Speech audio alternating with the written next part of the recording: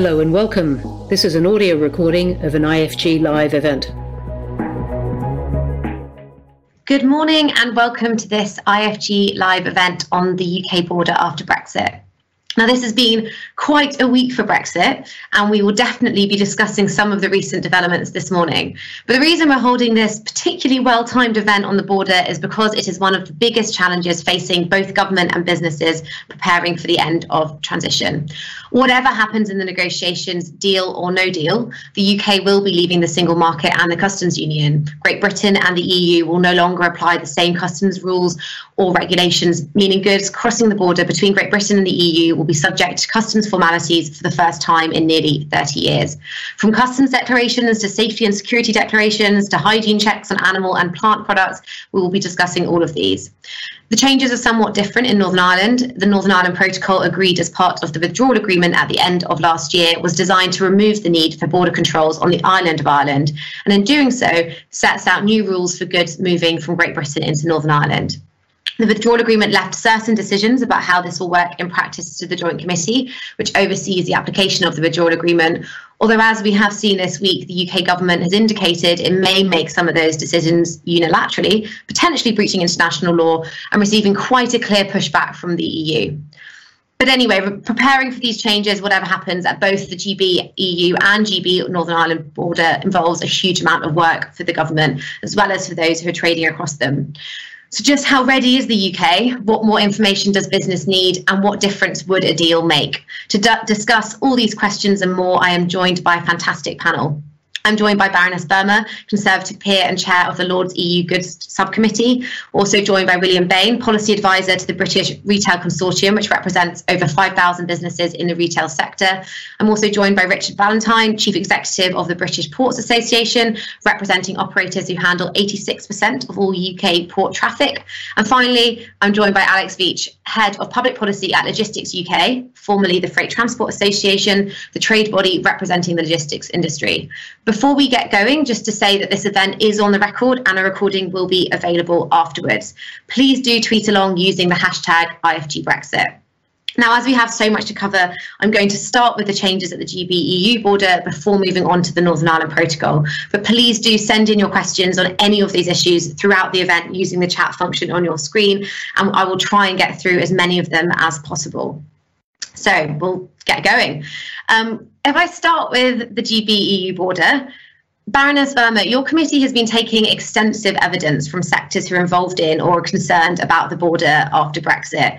Could you summarise sort of what changes are coming on the 1st of January 2021 and what difference a deal with the EU might actually make?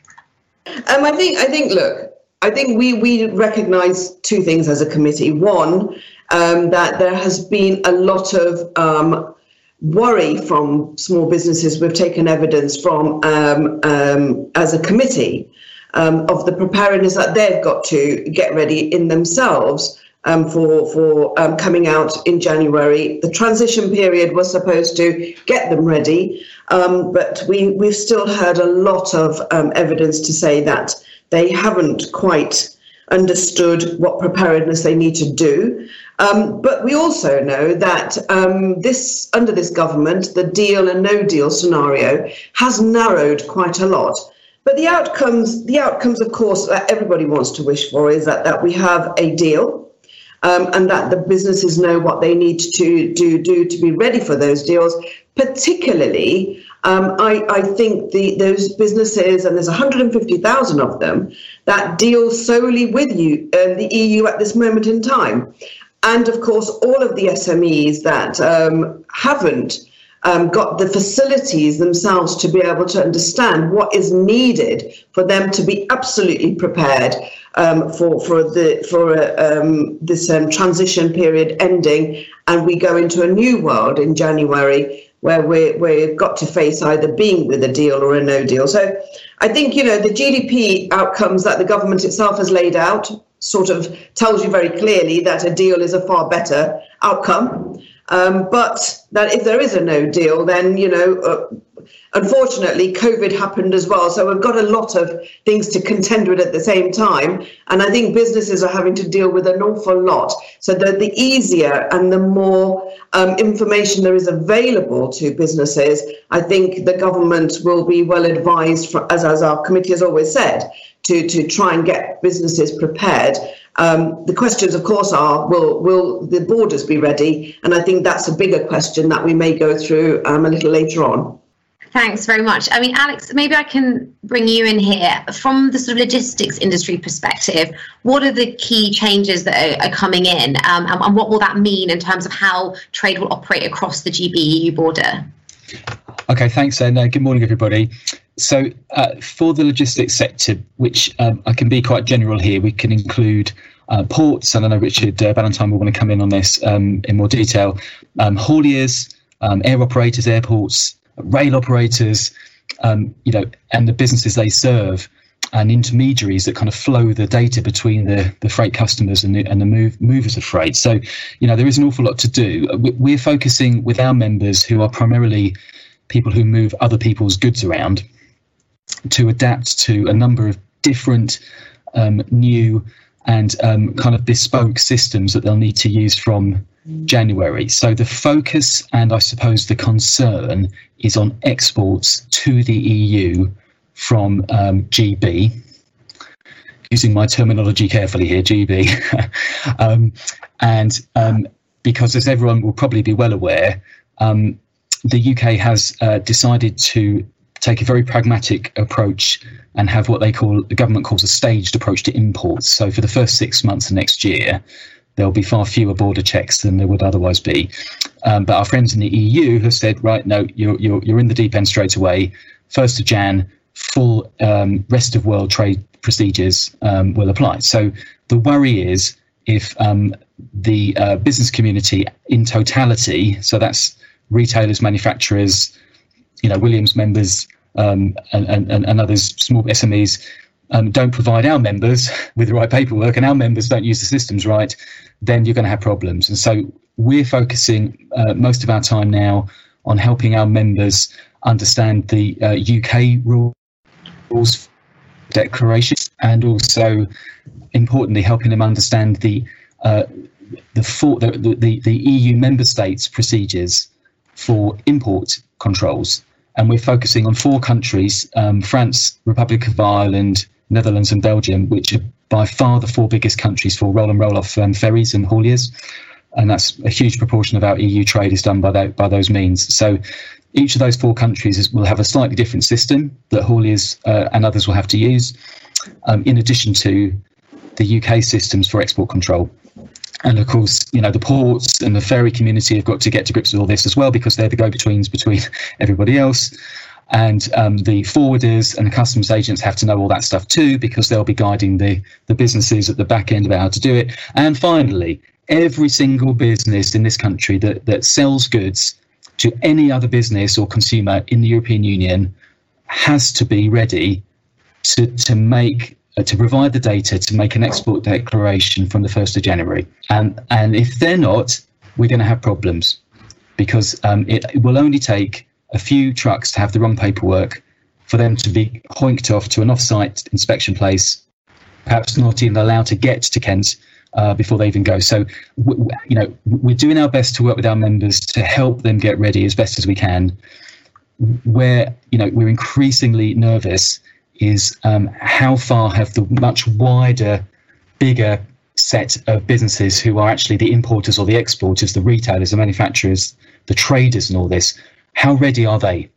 And that's not data that we see. We don't have any clear metrics on that ourselves. I'd love to hear from others on the panel on that, because if they're not ready, nobody's ready. So back to you.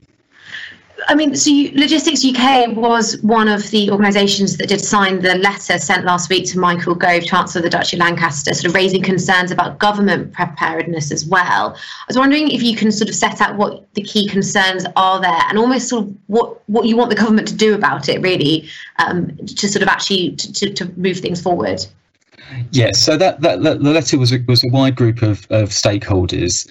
I think it's fair to say the UK government is working hard for the issues that it can control in the logistics sector to get things ready. I won't go into the detail now, but there are 4 IT systems under the UK government control that our members will have to learn to use, to know and love. 3 of them are going okay, 2 are ready to use, 1's almost ready to use, but it will be phased in. 1 of them is behind, and that's the system called Smart Freight, which is actually a traffic management control system, primarily aimed at reducing traffic jams on the M20 and the M2 in Kent. And so our main issue with that, and the reason we wanted to jump on that letter, was to say, look, we've been saying this privately for some time. We need this Smart Freight system to be publicly tested much quicker than you're intending to. So we want to pull that forward. I think others in the wider logistics community have concerns related to the uptake of training grants for customs agents. We share a concern, or at least an aspiration, that there would be enough customs agents to go around. That's really, really important. So we're looking to see how, from the government, how the uptake has been on that scheme. But we can't deny that the government's been pretty generous in its funding to that sector as well. And so I think, it is a mixed picture. The government is doing a lot. And I think we're in a space of trying to get in that critical friend space. We're saying actually doing a lot of really good stuff. A lot of the IT is going fine, but this Smart Freight thing, you just need to get a wiggle on. Need to hurry up with that one. And actually, I think we're seeing now that things are progressing on that side. So it's possibly a slightly more positive picture then. As you've mentioned, Alex, about ports, and that that's obviously one of the key parts of this ginormous readiness picture. Richard, if I can bring you in now, I mean, you represent, I think it's 86% of operators around ports in the UK. I mean, how confident are you that ports have the right information and also enough time to get everything in place that they need to? And again, focusing particularly on GB-EU trade for this question. Yes, thank you, Maddie, and good morning, everybody. I am experiencing the dreaded Wi-Fi warning, so if something happens, please do move on, but I'll try as best I can. I think Alex has summarised some of the points very well. Particularly if we go back to basics, what we're going to have is full customs controls and other controls that you mentioned, Maddie, and that for conventional port traffic is usually fairly manageable. We have experience of handling third country traffic and customs processes and other border information that's submitted to the relevant authority in the UK. But when you factor in the point Alex was making about, I think over half our trade with the European Union is via RoRo, so roll-on, roll-off services, either accompanied services or unaccompanied services. Those lorries and their wagons, they're just not designed, and the freight system is not designed to have interruptions. So if you introduce a new stop at a port for a customs clearance process or some other kind of inspection or approval, you automatically run the risk of having congestion and delays. Now, you could say, so what? But that means not only is there a lot of congestion potentially around particular ports and routes, but you also add in costs to logistics operators, to Alex's members, to others who want to get their goods as quickly as possible. And it makes us less competitive and less efficient. So the port sector and the freight industry has been used to, particularly with the EU borders at least, has been used to no real stoppages otherwise for things like immigration controls and a few other things. So this is quite a big cultural change and a big expectation which we're being asked to prepare for. And it's probably fair to say, although we've had 4 years since the referendum, I hear many people say, we haven't actually known what the arrangements would be, what the requirements will be. Now, we have had some clarity with the last year's election results and, of course, various announcements this year with the government, which have been partly interrupted by the coronavirus pandemic. But now we've got a clear steer from government, and I have to commend the HMRC and the Border Protocol and Delivery Group for the amount of effort now they are placing on this. But I would still say the clock is ticking and there'll be tight timescales. Now, for my sector, what this means is we'll have to have new infrastructure to facilitate these customs and other border controls. either at the port, at the frontier, or on routes to or from the port. And as Alex says, there's sort of two dynamics here. One is the import control, the other is preparing for export arrangements. In terms of imports, ports have a lot more to do with that, of course, because the goods arriving are typically cleared on, at, or around the port. So we're just now starting to work with government to see what the requirements for infrastructure is. And indeed, there was some rather technical legislation passed last week, which would give automatic planning permission for border control facilities, which we really welcome. And we're just trying to work out whether that will be broadened out into ports or whether it just be used for hinterland areas, and also whether we'll have similar legislation in other parts of the UK, because that was just England. But we'll come on to Northern Ireland later. I would say the ports are as prepared as you would expect, and there's been a huge amount of effort.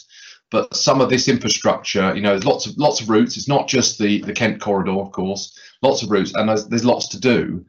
And I would say that there's a good chance that some of this infrastructure will definitely not be ready. And we do need some further pragmatic considerations about what we do, so that Alex's members and others are not held up in queues, delays, etc., or rerouted to certain routes. But I think it's one of these things where we're not used to, as a freight and ports and shipping sector, we're not used to governments and policymakers really getting involved in our activities. And obviously you could say this is a big democratic exercise. Absolutely. Those arguments, I'm not political today, so those arguments are probably elsewhere.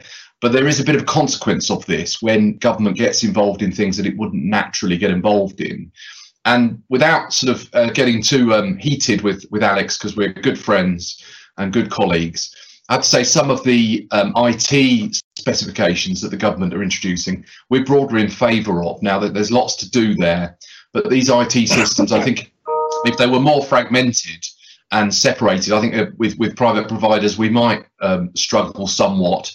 Although there is always that sort of big question mark with the government IT project: will it be finished and will it be completed on time? So broadly speaking, we're generally supportive of the principles, but we do understand the concerns of the freight agents and others, the software suppliers, who see this as a direct threat to their opportunities in their business, as well as requiring freight operators to get used to brand new systems completely. So a bit more positive on the government preparedness side, which I'm sure if any officials are watching, they'll be relieved to hear. Just on the import controls and sort of the infrastructure that might be needed there, the government, Alex has already mentioned the fact the government is planning on phasing in checks over the next 6 months for imports. I think there are a few, they're going to be on very specific goods. There will be checks on day one, but most checks, there'll be some coming in, I think, next April, and then some sort of full panoply of checks next July. I mean, is that welcome? I mean, does that help your members, Richard, in terms of preparing for the changes at the border? Yes, absolutely. I mean, I think it's vital. And as Alex rightly said, I mean, the real challenge in the short term, at least, is going to be for export. And ferries and ro-ro routes are on back and forth movements with ships going back and forth, etc., with the busiest routes on shorter timescales. So there is a real danger that if there are issues at the other end, say in France or Belgium or the Netherlands or the Republic of Ireland even, there could be queues and tailbacks for the loading of those ferries, which would have an implication for the inbound traffic into the UK. So yes, whilst you sound positive, I'm sort of cautiously optimistic, but yeah, there's still a lot to do and a long way to go.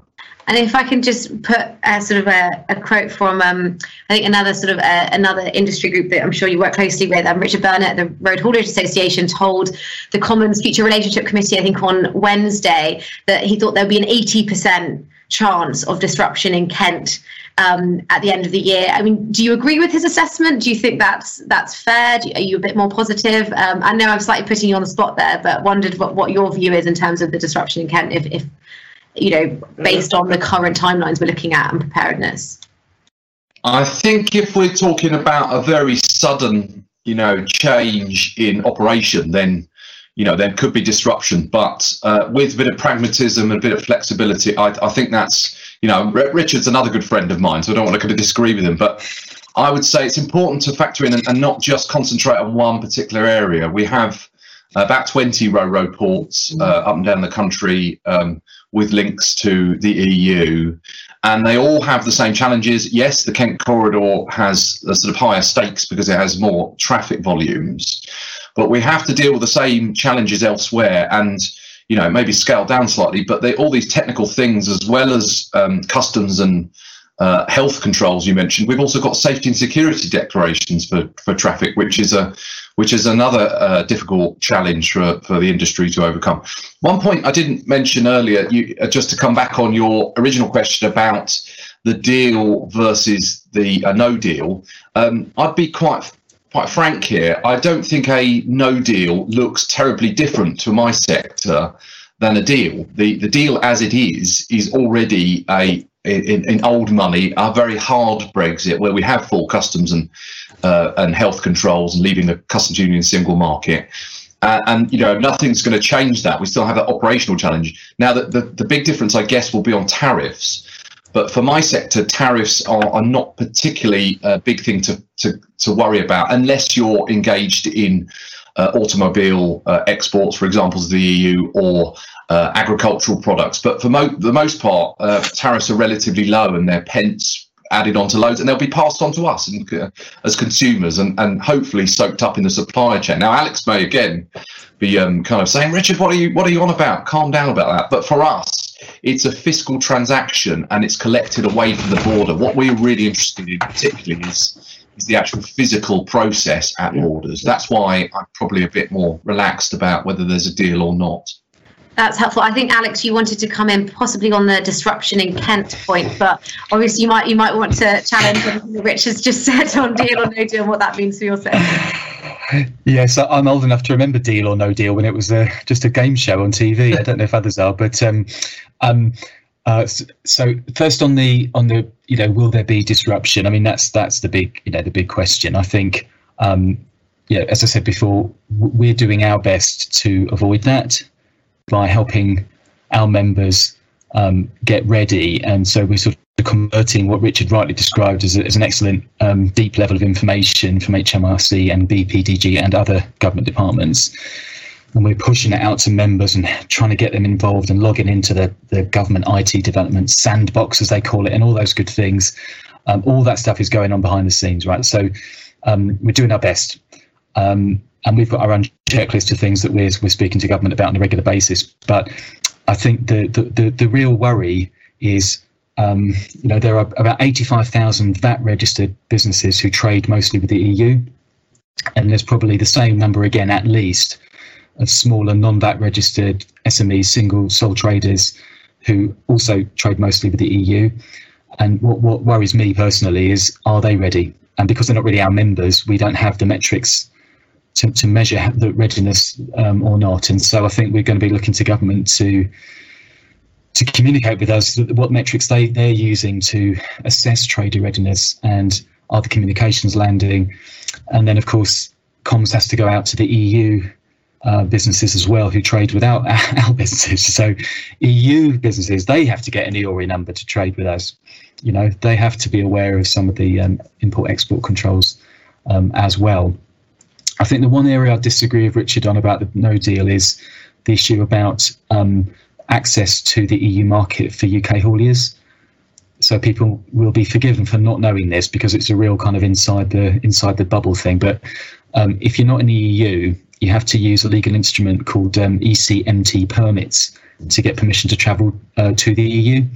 And this is the system that's used for trucks from Morocco, Ukraine, formerly Russia. I think they're not perhaps involved in it quite so much anymore, but you actually given Turkey. So there's a number of permits given to each of these countries who are party to this multilateral agreement, and there are only so many permits to go around. And the worst case is, and now we've looked at this, and the worst case is we're looking at only about 1 in 4 UK hauliers being actually allowed to travel to the EU in a given year, and so that does put pressure on supply. And that's something we are really worried about in terms of a no deal, and something that would need to be negotiated, especially to resolve. That's really helpful. And so adding another area of concern to our list in a no-deal scenario.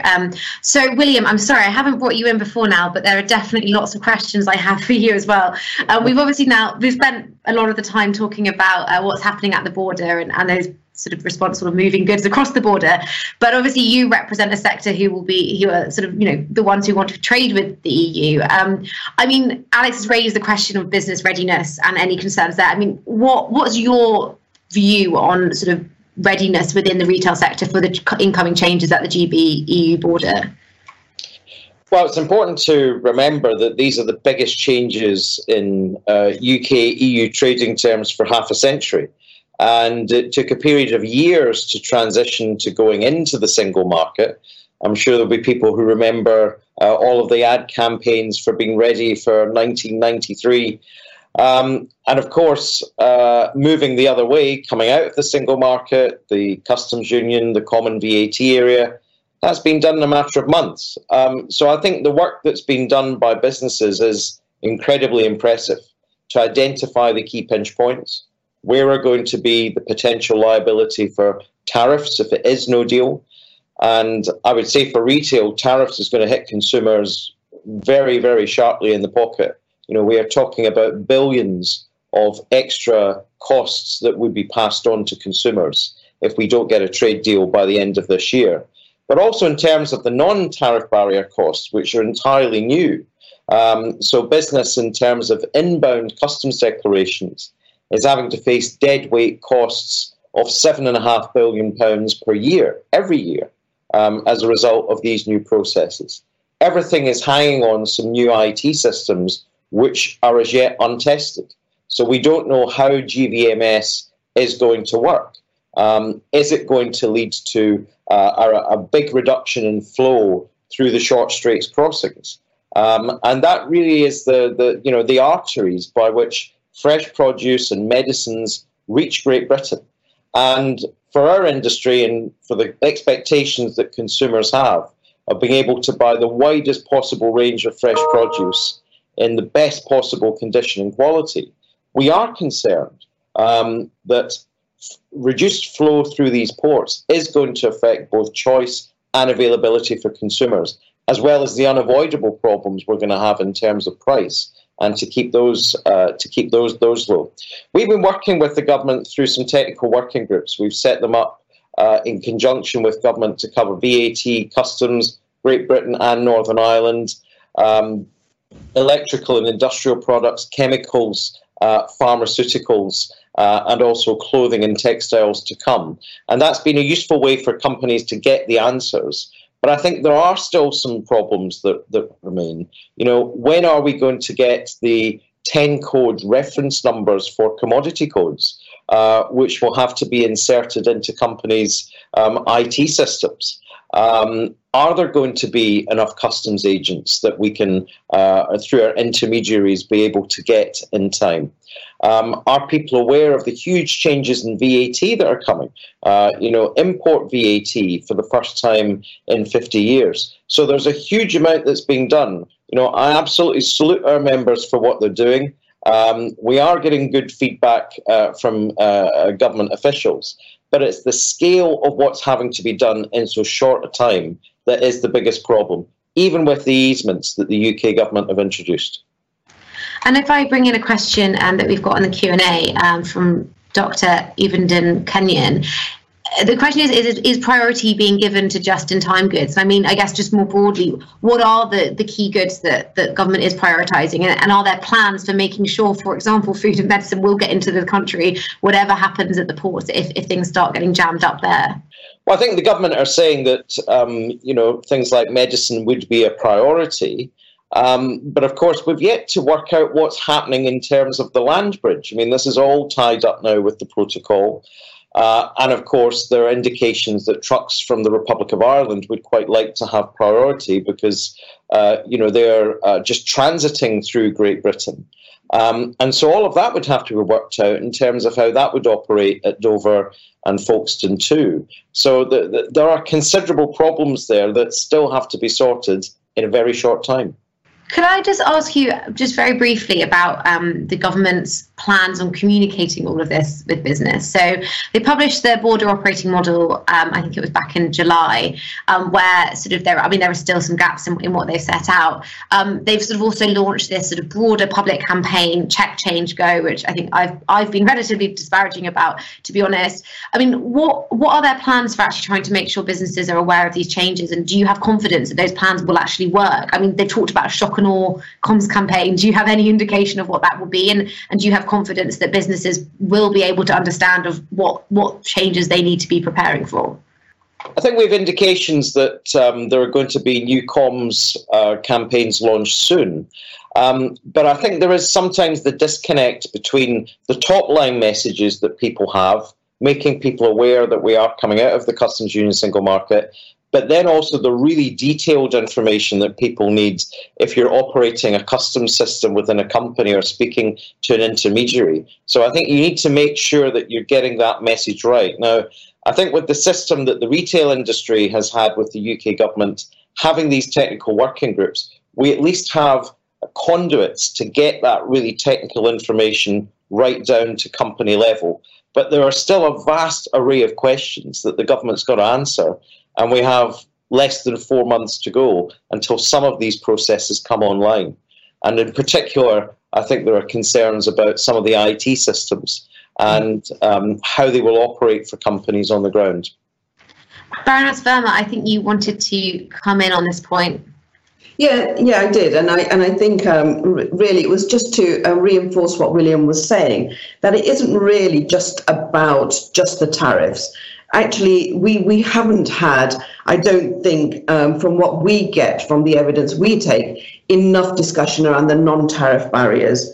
You know, the impact they're going to have, particularly, the documentation that's come out is there, but, it's a lot of pages to be read by businesses, particularly if you're a small business or a business that's only dealt with the EU in the past. And I think, the trusted trader schemes and things like that are there, they're fine, but they're very complex for a small business to be able to navigate around. So I think there needs to be much more information out there, is what the evidence we're receiving. And as a committee, goods committee, it's at many levels. But I think the other thing is that, we haven't talked enough about how we're going to demonstrate, those goods and services that are linked to rules of origin.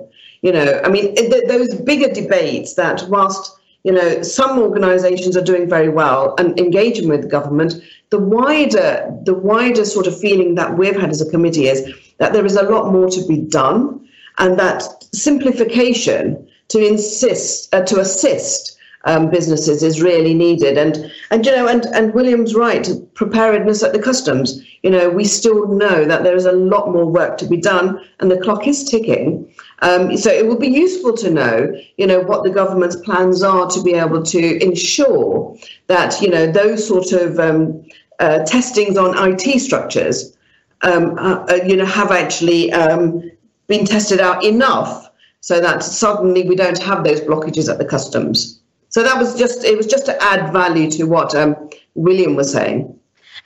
I mean, also just wondering, Baroness Verma, what has the government's response been to the evidence your committee has gathered and sort of the reports or letters that you've sent? I mean, has there been good engagement, and do you feel reassured that the government sort of has it all under control, or are there concerns from your perspective about what government is doing? No, I think generally what we find is from the reports that the government is minded to take note of the issues that we raise, hence why a lot of the sort of extra things around customs and those concerns are being looked at.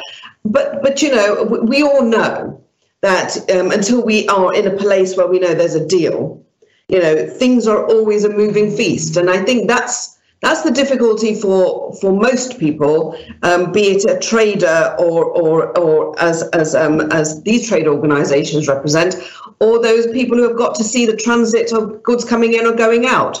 So I think there is a lot of discussions going on, and we are always grateful when the government does give us a full response. But we are also mindful when they don't, and we then go back and ask more questions. That's the role of the committee, and that's the role for us, we think, to hold what is being prepared for our country to be accounted for. Great. I'm going to ask another question from the Q&A, and this is a sort of question, I guess, to the whole panel, and anyone who may be able to answer this or shed light, please feel free to jump in. So Jamie Brown has asked, he said that, during COVID, the EU borders allowed priority lanes for food supply chain to ease congestion. And does anyone know whether this is being considered as part of the Brexit border strategy? I don't know if anyone has any knowledge. I don't know, Richard, whether that's something that's being discussed at the ports, or William, whether you'd know from a sort of retail perspective point. I think there's been kind of exploration and looking at this, but COVID, although it's really huge sort of event, COVID is the different kind of issue, because there we're talking about a kind of massive slowdown in demand, and actually, kind of goods not being able to be facilitated because, for example, shipping companies couldn't justify having journeys to and from other countries. So that was it's not necessarily a problem about it's securing that supply. It's not making sure it can get through queues. Whereas Brexit sort of blockages at borders or, delays and congestion is a slightly different kind of arrangement. I think it's been looked at, but it's very difficult to kind of, sort of guarantee certain routes or certain freight. The government has its preferred carrier scheme, which is essentially a kind of procurement scheme with a number of shipping companies, where it can go in at short notice and buy freight capacity on board ferries, for example. And it's got about sort of 7 or 8 ferry companies in the Eurotunnel on that. So if they needed to, they've got a kind of mechanism there. But I come back to the point I made earlier. You still have to go through a lot of these controls and processes. It's not just about Kent, although that's very important to the country. And you still have to undertake these things. Now, one point I would come back and concede to Alex about his point on hauliers is absolutely right. Those permits essential, and I wouldn't wish to undermine that particularly. But I think where I was coming from is highlighting that the non-tariff barriers, I think, as others have said, haven't perhaps been given quite the focus or attention that tariffs have. And even I would go further and say, without sort of, we want to see future trade deals with other countries as well. Of course, we want to increase our trade with the rest of the world. But I think we've got to be realistic there. Future trade deals with America and others, we're not going to move our geographical location and proximity to European Union and continental Europe. The reason we trade so much with them is partly due to things like customs easements and other things, but it's probably more to do with sheer proximity and the makeup of our economy, which is an import-driven economy. So that's where I'm coming from there. That's great. Does anyone else have any views on whether sort of the plans around the borders from COVID might be able to be used to try and ease what's happening with Brexit? If not, I can move on. Or Alex, were you going to? No, okay. Should we? I realise we've only got 20 minutes or so, and we haven't got onto one of the big issues, which is the Northern Ireland Protocol, and as I say, very much back in the news this week. So yeah, I mean, obviously it's become it's the focus of a lot of the debate around the UK Internal Market Bill. But if we don't jump straight onto the legislation just yet, there's obviously quite a lot of political questions around quite what the government is planning there. But I think it'd be quite helpful to sort of set out what the protocol actually just means for trade between Great Britain and Northern Ireland. William, I wondered if I can come to you, because we know that a lot of retailers do trade across that border. It's quite important there. So what does the Northern Ireland Protocol mean for them, just sort of relatively straightforwardly? Yeah, I mean, effectively what the protocol does is apply EU rules to trade in goods in Northern Ireland. So it means that all products, whether food or non-food, are traded and manufactured in compliance with EU rules, which is, of course, what's going to be applied in the Republic of Ireland as well. So that means you've no regulatory border across the island of Ireland for goods. The protocol doesn't apply to services, of course. But of course, the original iteration of the protocol had a UK-wide customs union, the so-called backstop, which meant there would be no customs border whatsoever between GB and Northern Ireland. The revised protocol, of course, whilst it keeps Northern Ireland within the UK's customs territory, effectively does have a customs border down the Irish Sea. And so customs declarations have to be made, safety and security declarations have to be made. There's also a regulatory border for food products. So unless we get the deal that we're looking for as an industry from the Commission and the UK government, there would be very costly export health certificates, which would be required as well. And particularly for retail, this is system critical. The kinds of costs we're talking about in terms of these bureaucratic processes would make the difference between being able to supply the Northern Ireland market as now and for that becoming unviable. So it is absolutely vital for the retail industry and also for the Northern Ireland consumer that we have this. So the kinds of developments that we've had in the last couple of days, whilst they're certainly not fatal to us getting that type of agreement, it certainly creates a context in which it's more difficult for us to get that agreement. And I think it's the interest of the Northern Ireland consumer, which has the lowest discretionary spend in the UK, would be the hardest hit by lack of availability of product and by new tariffs that have got to be considered here by everyone in this debate. When you're talking about agreement with the EU, you mean sort of over the future relationship? Because there are still some sort of questions about process to be ironed out in the joint committee as well. I mean, how concerned are you that some of those decisions won't be made? I think there's sort of again, there's discussion about whether that those conversations have broken down and that's why the government's had to or wants to introduce legislation to be able to take decisions unilaterally. But I think there is some discussion about trying to ensure sort of ease of access from Great Britain to Northern Ireland, particularly for supermarkets. I mean, how concerned are you about those decisions being reached within the joint committee just about that functioning side of it? Well, we need to have trust and cordial relations in order to get the kind of agreements that we're looking for, that ultimately is about meaning that the people of Northern Ireland can get the range of food products that they know and expect at a price that can be delivered to them as well. So we are concerned that these developments do put at risk these very delicate discussions. But we think the issue is robust enough, and the people of Northern Ireland are, I think, at the forefront of what both sides will do in that joint committee. But yes, the joint committee has to look at which goods are at risk of going into the single market. And that has to be a joint decision. It's not something which one side is allowed to do unilaterally. So the EU and the UK must decide that.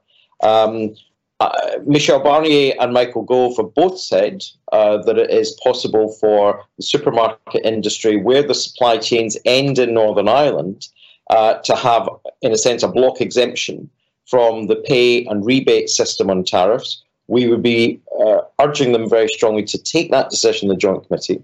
But you've also got the Specialised Committee, which effectively implements the rest of the protocol and has to look at these issues like compliance costs from export health certificates, which can cost up to £200 for a single certificate and require to be signed by a vet. And some of the supply of goods that we're talking about here, from supermarkets, lorries going from Scotland over to Northern Ireland, we're talking about 4 hours, potentially, between the lorry being made up and the goods going over. And it's very hard to get a lot of this paperwork done in that timescale. And that's why we're looking for some easements from both sides.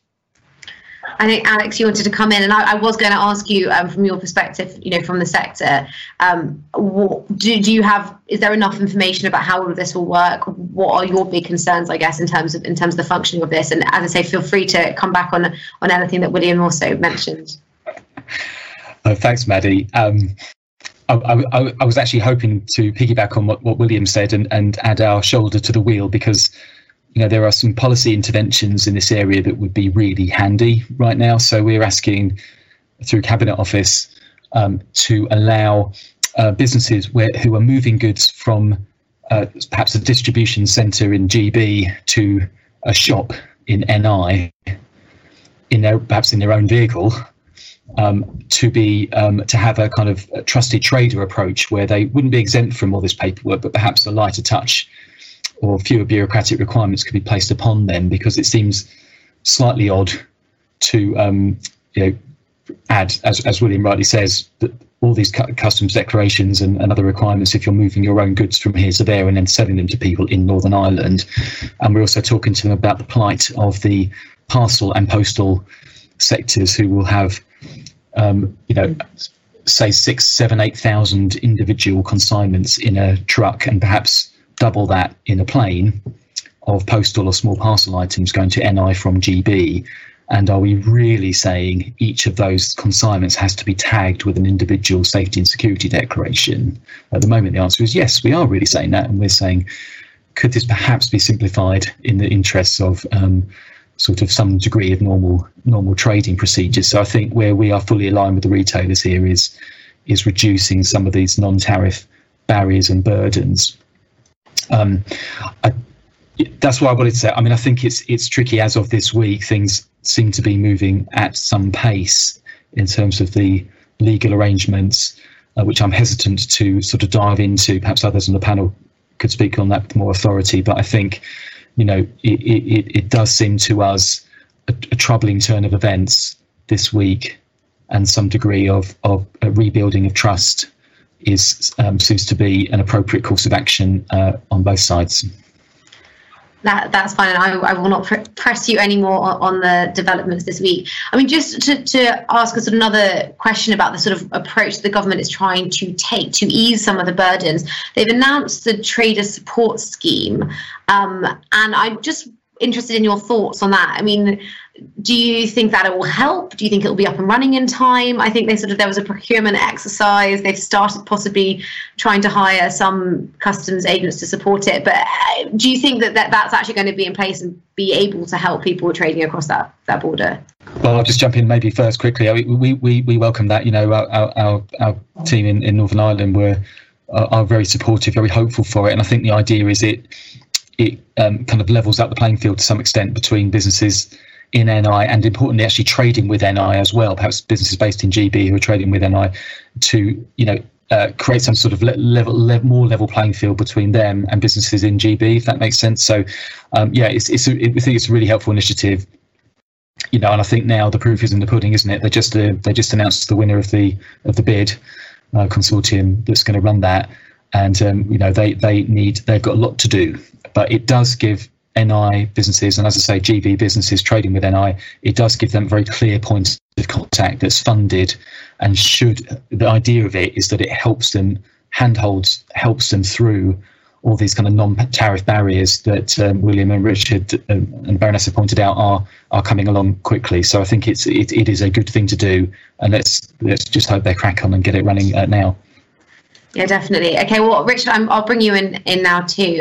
So on the ports angle, because I think you do have members in Northern Ireland and across the UK. So obviously who are also going to be needing to deal with some of the new checks that will be in place for goods crossing between Great Britain and Northern Ireland. So the government has acknowledged that there will be expanded infrastructure for some of those checks. How confident are you that will be in place by the end of the year? And also, what happens if it's not in place? What might we see? Will we also see lots of trucks stacked up like Kent, or is it a slightly different question? I think it's a very good question, actually. And I think, Maddie, realistically, I think at some point, I think it's fair to say there's so much to do in even shorter timescales than for GB to the rest of Europe. I think we're going to have to look at a pragmatic approach with our European colleagues, and this joint committee, I think at some point will be looking at some sort of phased introduction or easements, etc., whatever you want to call it, because I think the timescales are so short. And also it's worth remembering that Northern Ireland and Ireland, for many of for William and Alex's members, I would imagine they see the Republic of Ireland or the island of Ireland and GB as kind of one sort of general kind of freight market of which we're not subject to things like immigration controls even. So lorry drivers don't need to stop for passport checks as they would for goods going from GB to Europe, the rest of Europe. So it is quite a, disproportionately, it's quite a dramatic change to have any processes there. And of course, just specifically on Northern Ireland to GB, I think, although not wishing to undermine and over or kind of question the sensitivities of the Irish land border, I think it's worth pointing out that I think about 4 times as much trade goes from Northern Ireland to GB as it does from north to south, but that's just a kind of number, I guess. And there'll be lots of technical kind of issues about whether or not people need to people are moving goods to Northern Ireland and the destination is the south, and vice versa, etc. So I think all in all, I haven't probably given you any list of great solutions there, but I do think it's so tight timescales. People are doing a lot of work. There's a lot of officials discussing with ports. There's infrastructure discussions underway now. The best will and intentions are there, but this latest legal situation with our negotiating partners in the European Union is not particularly helping, I think, the preparations, although I note from meetings this week with the HMRC, they are at least ploughing on with the plan as is until they have indication from ministers to deviate somewhat. So we're doing as much as we can there. And specifically on the TSS, I think I agree with Alex. We welcome the fact there will be additional contacts, costs, for traders travelling on effectively a domestic route. So we see this as a good, sensible solution to some of those costs. But it's untested, short time scales. And also another legal challenge may be coming from some of the freight agents, the customs agents, etc., who provide similar services in normal circumstances themselves, which are sympathised with their is effectively undermining their business. But there's many questions, probably more than there are answers. So I expect if we have this conference in November, December, I expect we'll still be talking about many of these issues. That's interesting, and I might bring in Baroness Verma here. I mean, you were talking a bit about, the sort of lack of information for traders around GB-EU border, and I appreciate that your subcommittee hasn't done quite as much work on Northern Ireland Protocol, but from the sort of parent Lords EU committee that has, I think, done some work. I mean, are you seeing the same issues, in terms of the government not sharing enough information and not enough detail, or do you think it's a different question in Northern Ireland? No, I think if I come back to it, it's not that there's not enough information. I think there is information. I just think the level of information to be able to be disseminated down to everybody to be able to understand and then prepare has been the difficulty. And I think as the chair of the EU subcommittee for goods, I think that's been evident in what we've heard from businesses and trade organisations. On the wider issue that, and as a member of the EU Select Committee in the House of Lords, I mean, we are now going to look at the recent events. I mean, the bill has just been introduced. It'll go for a second reading next week. We'll see what impacts that has in the detailed legislation of what has been proposed. But it is around 2 key areas, I think, and I suspect both of them are extremely important to make sure that we don't have a negative impact on UK business, number one, generally GB business, number one, but also to be able to ensure that there are no disadvantage or advantages either side. So from the little detail that I've seen, and I haven't actually read the bill yet. I was proposing on reading it yesterday, but technology didn't work. But I think by and large it'll be one that, as news items have already said, it will take a lot of scrutiny from both houses, and I think that's a good thing. I think legislation needs to be scrutinised properly, but the exit summary declarations is one area of contention. We need to see what that looks like in reality, and state aid, of course, is the second.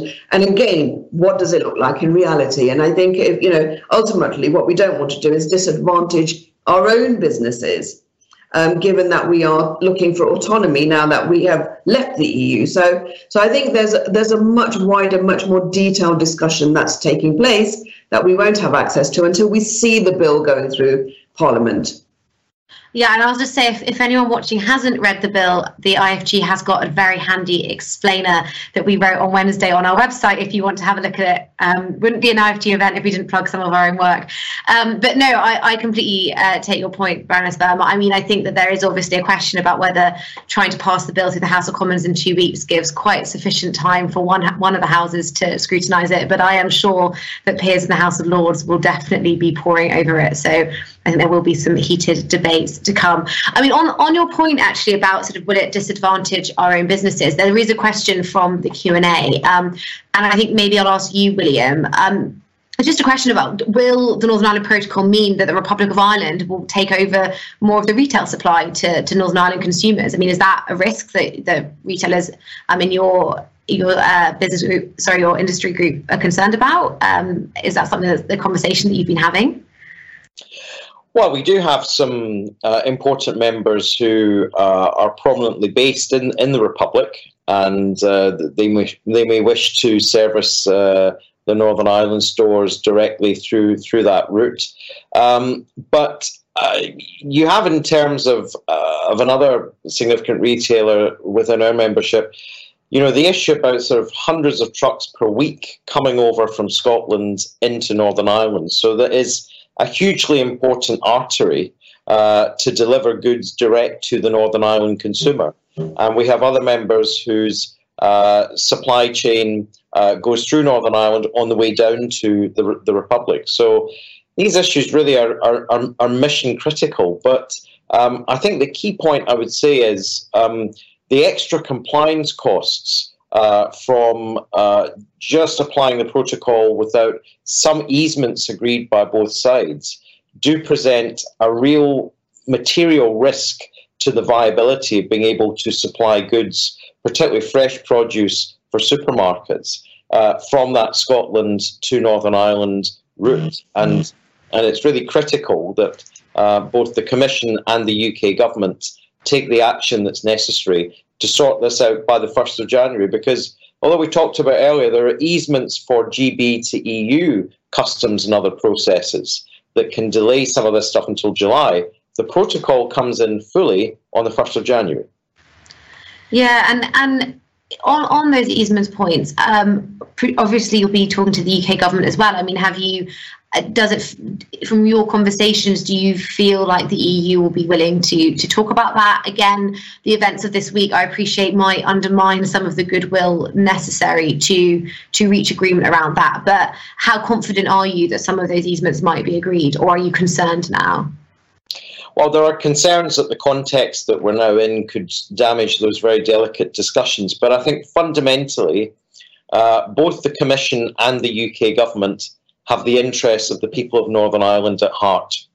And this is about making sure that we can continue to have the people of Northern Ireland fed with the full range of products that they want to buy at a cost that is going to be viable for both supermarkets and themselves as consumers, given that Northern Ireland has the lowest discretionary spend of any part of the UK in terms of incomes. And I think it is the great people of Northern Ireland that could be the difference here to getting some arrangement and a deal over the line that will protect these very fragile supply chains. I realise that we're sort of coming to the end of the event, but I do have one last question, which possibly will be to Alex and Richard. I'm sort of interested, the whole purpose of the Northern Ireland Protocol is to avoid checks on the island of Ireland. Is there a chance or a risk that Northern Ireland sort of becomes the back door into Great Britain for EU goods if they can cross into Northern Ireland quite straightforwardly? Is there any sense of the government thinking about how to manage that at all? And I say Alex or Richard. Well, I suppose I can take one for the team here, Maddie. Great question. Funnily enough, I think the question normally comes to us the other way around. So are the EU worried about the UK being a backdoor because we might conceivably lower our tariffs on some products? So that's where my impression is the thinking is more the reverse of the way you presented the question, because of the thinking about some of perhaps the trade policy changes that the UK government might bring in. And I think the other way around could